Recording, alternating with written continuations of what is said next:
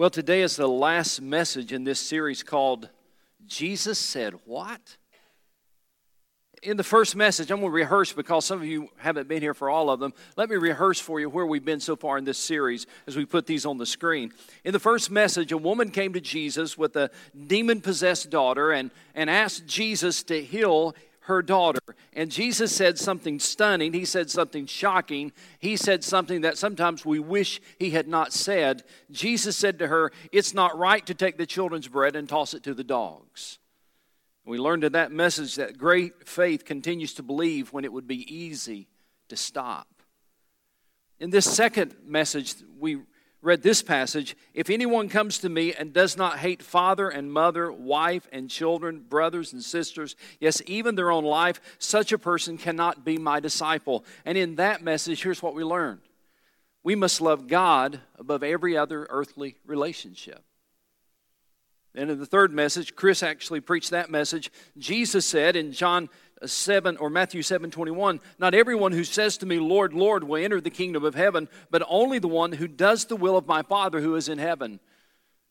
We learned that day that not everyone who knows the language knows the Lord, that our faith must be lived out if it's to be real. And then last Sunday was perhaps one of the most shocking things of all that Jesus said.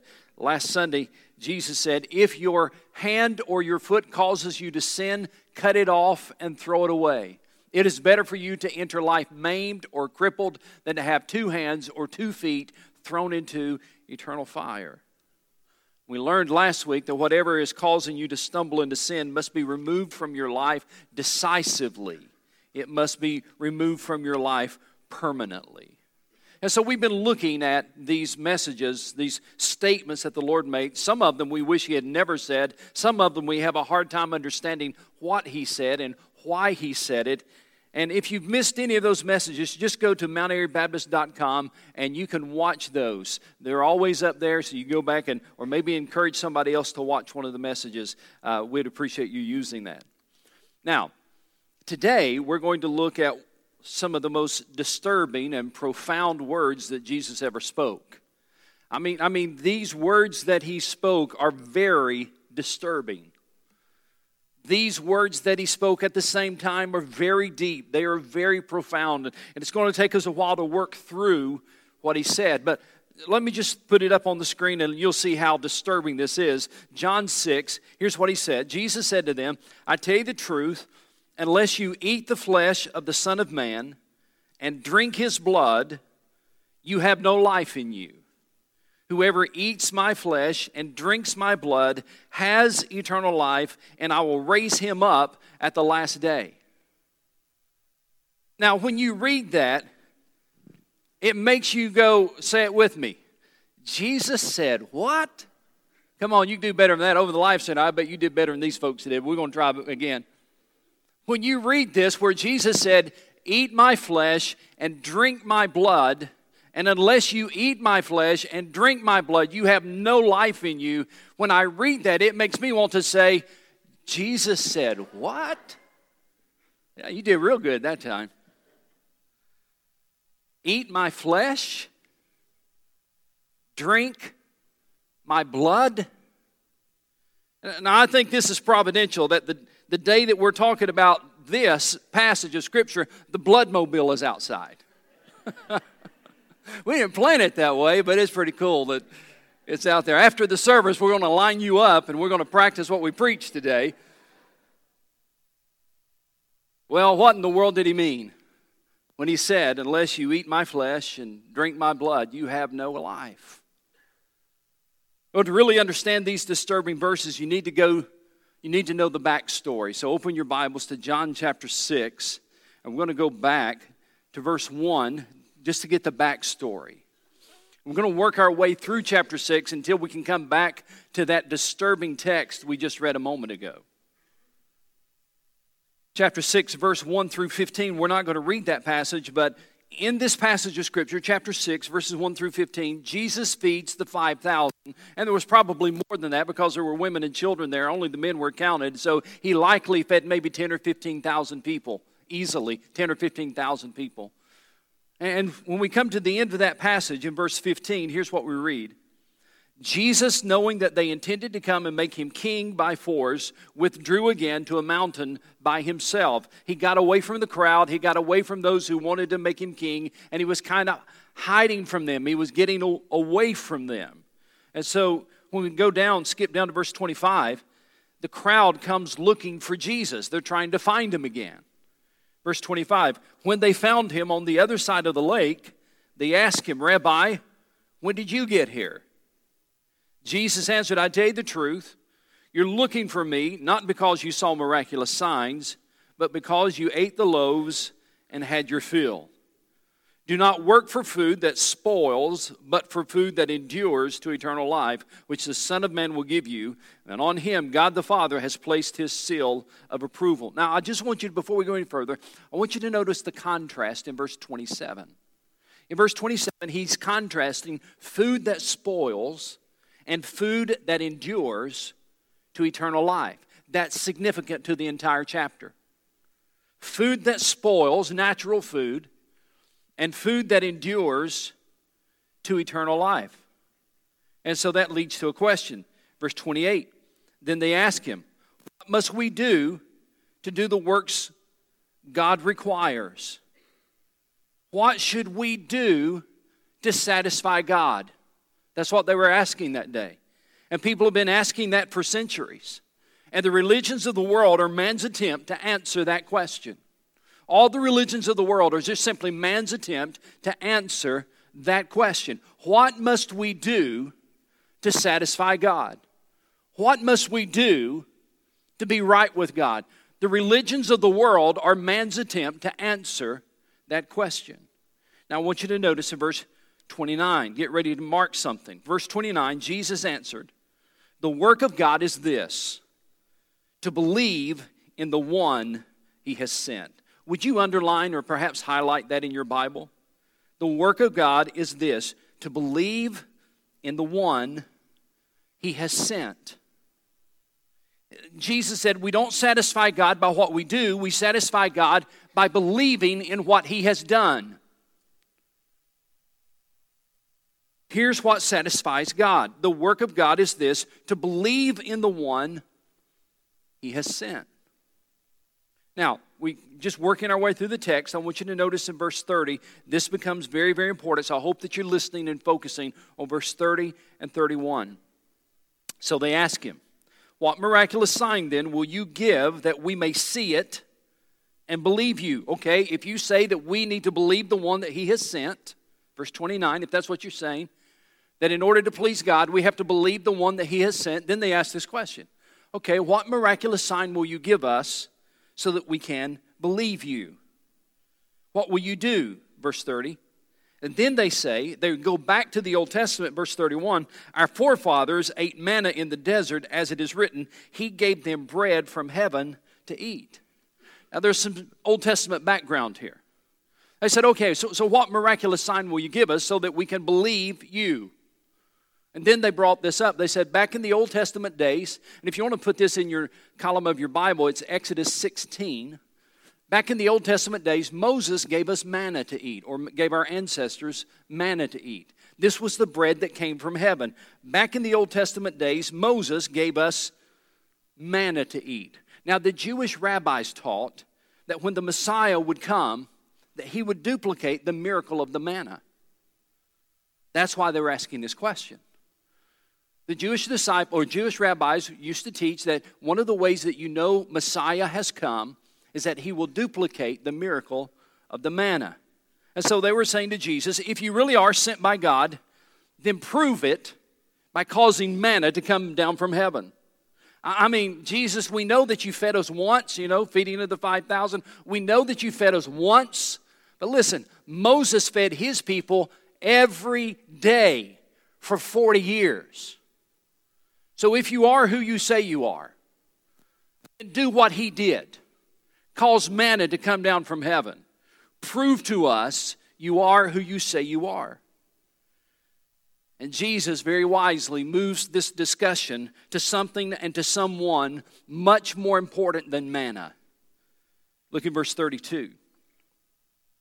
Jesus said to them, I tell you the truth. it is not Moses who has given you the bread from heaven. He says, first of all, time out. First of all, Moses didn't give the manna. He's correcting them. He said, first of all, that didn't come from Moses. That came from the Father in heaven. Moses didn't give that. So Jesus is correcting them in this text. I tell you the truth, it was not Moses who has given you the bread from heaven. It is my Father who gives you the true bread from heaven. Now notice he refers not just to bread, he's referring to the true bread. It's a contrast from the manna. So follow closely. It is my Father who gives you the true bread from heaven, for the bread of God is he who comes down from heaven and gives life to the world. Jesus was saying something very, very significant here. He was saying the true bread that comes from heaven is no longer manna. The true bread that comes from heaven is now a man. Yes, God once gave manna from heaven to meet your needs. But now he is not going to send more manna. Now he has sent a man, the Lord Jesus Christ. It's right there in the text. Look at it with me. Verse 32 again, I tell you the truth, it is not Moses who has given you the bread from heaven. It is my Father who gives you the true bread from heaven. For the bread of God is, what's that next word? The bread of God is he. It's not a man, it's not manna, it's a man.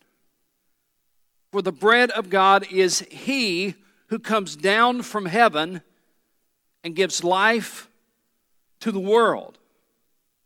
I like the Living Bible translation that says, Moses didn't give it to them, my Father did, and now he offers you the true bread from heaven. The true bread is a person, the one sent by God from heaven, and he gives life to the world. You may want to underline that part, that he gives life to the world. This is an important statement as well, because, ladies and gentlemen, the gospel of Jesus Christ is global. And here's what I mean by that. The one that comes from heaven, the bread that comes from heaven, can satisfy every thirsty and hungry soul in the world.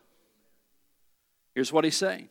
For the bread, verse 33, for the bread of God is he who comes down from heaven and gives life to the world. And that's the reason that we go. That's the reason we're a missions-minded church. That's the reason that we go out on trips all over the United States and all over the world, is because Jesus is the one who can give life to the world. Verse 34. They ask a question. Sir, they said, from now on, give us this bread. Now, they didn't understand what they're asking for. They, again, are still thinking about literal bread. Give us this bread. And then verse 35, very key verse, you ought to underline it, mark it in your Bible. Then Jesus declared, I am the bread of life. He who comes to me will never go hungry, and he who believes in me will never be thirsty. I am the bread of life. Now, this is the first of 7 I am statements in the Gospel of John.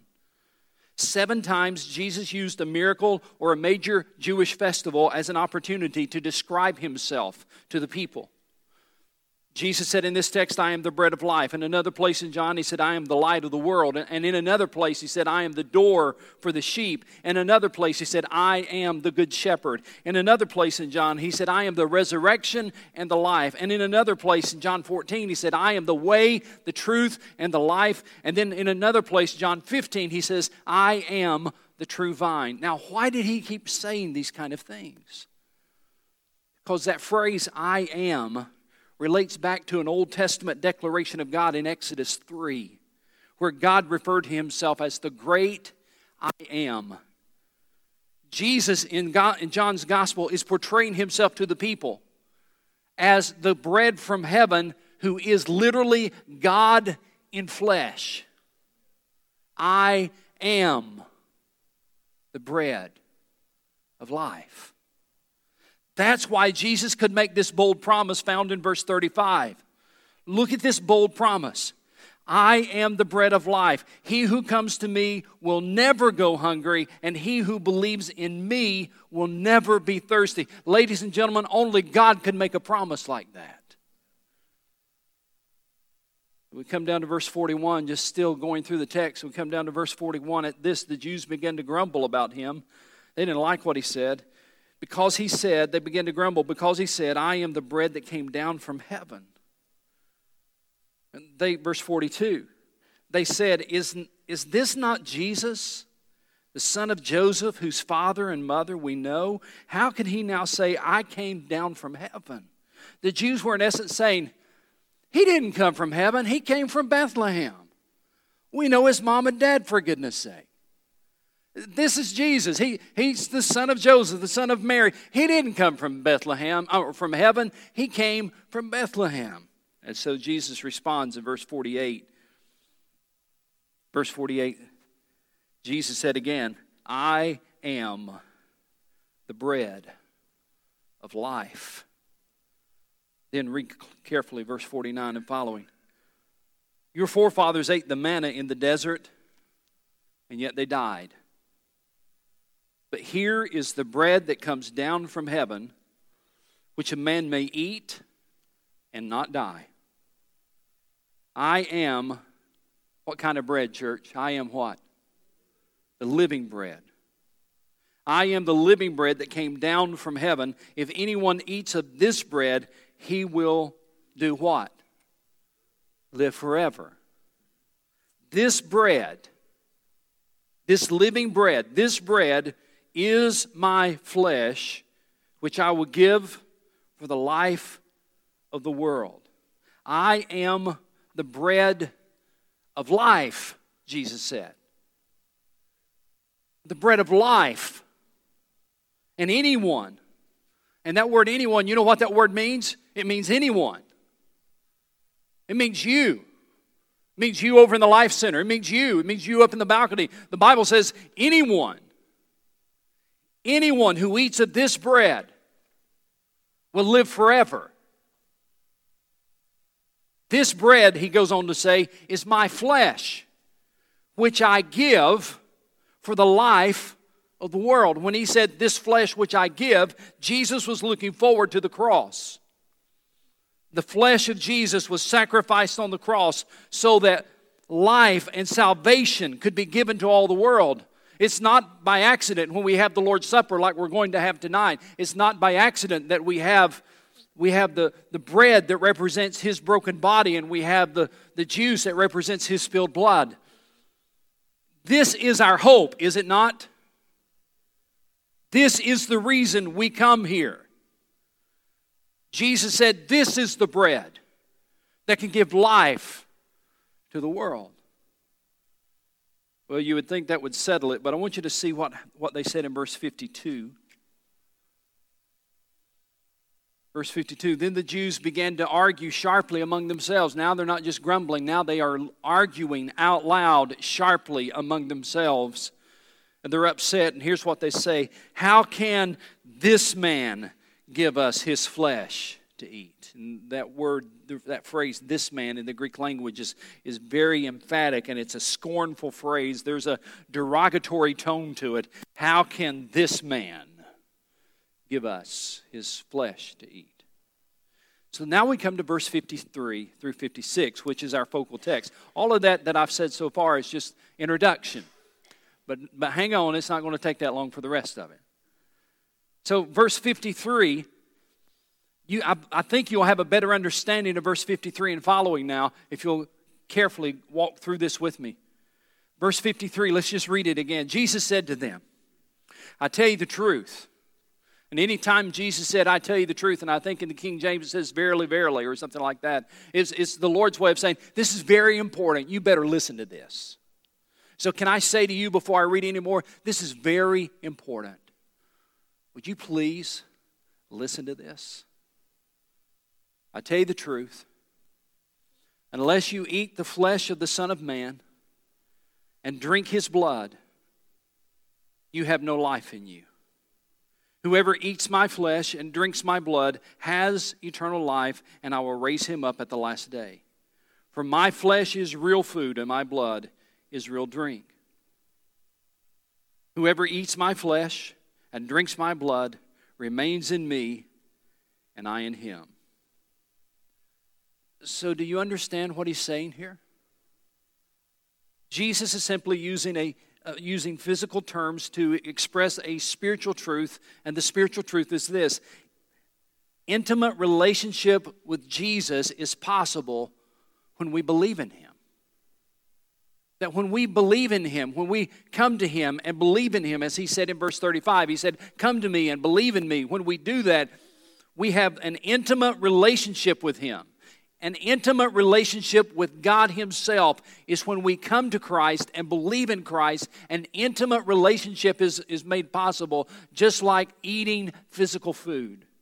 Think of it this way. I went to the store and I got some good-looking bread last night. Is that not good looking? You know who's going to be eating this in a little bit, don't you? I mean, this is some great looking bread. But I want you to think about this bread with me for a moment. This bread looks good, and I haven't tasted it, but my guess is it tastes good. And I'm pretty certain that if I were to eat some of it, it would satisfy the hunger that's in my stomach right now. I didn't have breakfast. So I think this bread would satisfy my hunger. I think this bread looks wonderful. But regardless of how good it looks and regardless of how it may benefit me right now, this bread is external to me. External to me. It is outside me. This bread has not affected me whatsoever. This bread has not impacted my life whatsoever. It is outside me. It is only when I take some of it and I eat it, it begins to benefit me. And I took too big of a bite.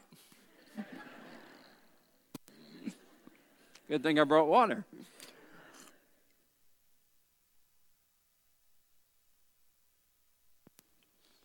Once, it was outside my life. Now, it's inside my life.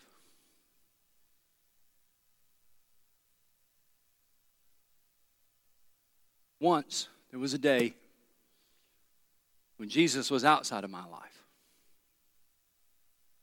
When I was 11 years old, I partook of that bread. I ate the bread. I drank the blood. Not literally.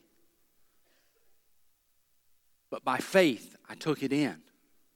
By faith, I claimed what he did on the cross for me, that his body was nailed on the cross for me, that his blood was spilt for my sins. Once, Jesus was outside of my life, but when I was 11 years old, he came inside my life. And I've got to ask you just a very personal question. Is Jesus outside your life or inside your life? You say, Pastor, is that even possible? Listen to what Jesus said in verse 49.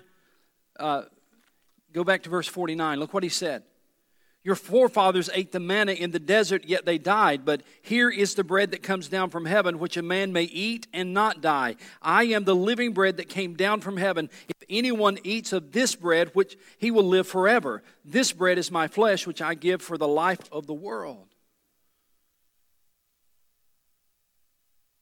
Once, Jesus was outside my life. Now he's part of my life. That's the way salvation works. That is the story of the Bible. His life has to become part of our life. And that's why Paul wrote in Galatians 2:20, I am crucified with Christ, and it's no longer I who live, but it is Christ who lives in me. You see, it's not enough to know about Jesus. It's not enough to come to church and talk about Jesus. It's not enough to sing about Jesus. It's not enough to say, I've heard about Jesus. It's not enough to say, I know about all of the things about the gospel. It only becomes part of you when you take it, and it goes in you. Jesus made it absolutely clear in verse 53 that unless you partake of that bread, and bring it inside you unless you by faith experience it, unless you by faith eat His flesh and drink His blood. Jesus made it very clear in verse 53 that you are not one of His. Look what He said in verse 53. I tell you the truth, unless you eat the flesh of the Son of Man and drink His blood, you have no life in you. There are no exceptions. The Living Bible says, with all the earnestness I possess, I tell you this, unless you eat the flesh of the Messiah and drink His blood, you cannot have eternal life in you. So here's my one point, and we're going to be done. The only way to have eternal life is to let eternal life come in you. And His name is Jesus. Doesn't that make sense? You're mortal, right? You're going to die.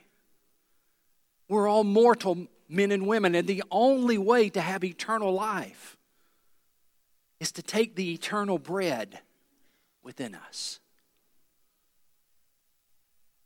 You see, manna in the Old Testament was merely a picture of Jesus.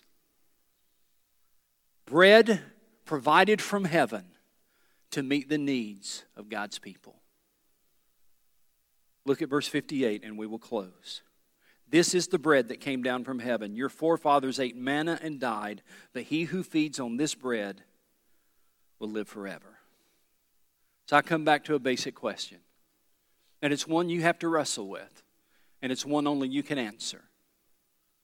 Is Jesus outside your life or inside your life? I want you to bow your heads with me. Every head bowed, every eye closed.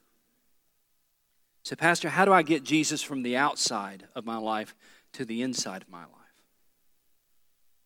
Jesus actually gives us the answer to that question. With your heads bowed and your eyes closed, just listen to what He said in verse 35. Jesus declared, I am the bread of life. He who comes to me will never go hungry, and he who believes in me will never be thirsty. Jesus said, you have to come to me, and you have to believe in me.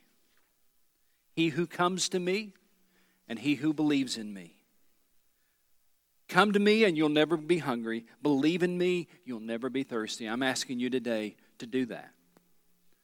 I'm going to ask you today to come to Jesus. To get up out of your seat here and in the Life Center and come to Jesus. Oh, you're literally walking down front or you're walking to the side. You're walking to a person, absolutely. But by that statement of faith, you're coming forward to say, I'm coming to Christ today. And I'm believing in Him. I come to Him and I believe in Him. I believe He is the eternal bread of life. And by faith today, I want to partake of that bread. By faith today, I partake of His blood. I believe that His body was nailed on the cross for me. I believe His blood was shed for my sins. And by faith today, I receive it into my heart and into my life. Is Jesus on the outside of your life? Or is Jesus on the inside? Father, I pray that today that would be evident by the Holy Spirit. And I pray that someone today, Lord, would say, Jesus, come into my heart and come into my life. I place my faith in what you did on the cross for me. And may they experience the eternal bread that can satisfy every soul. In Christ's name I pray. Amen.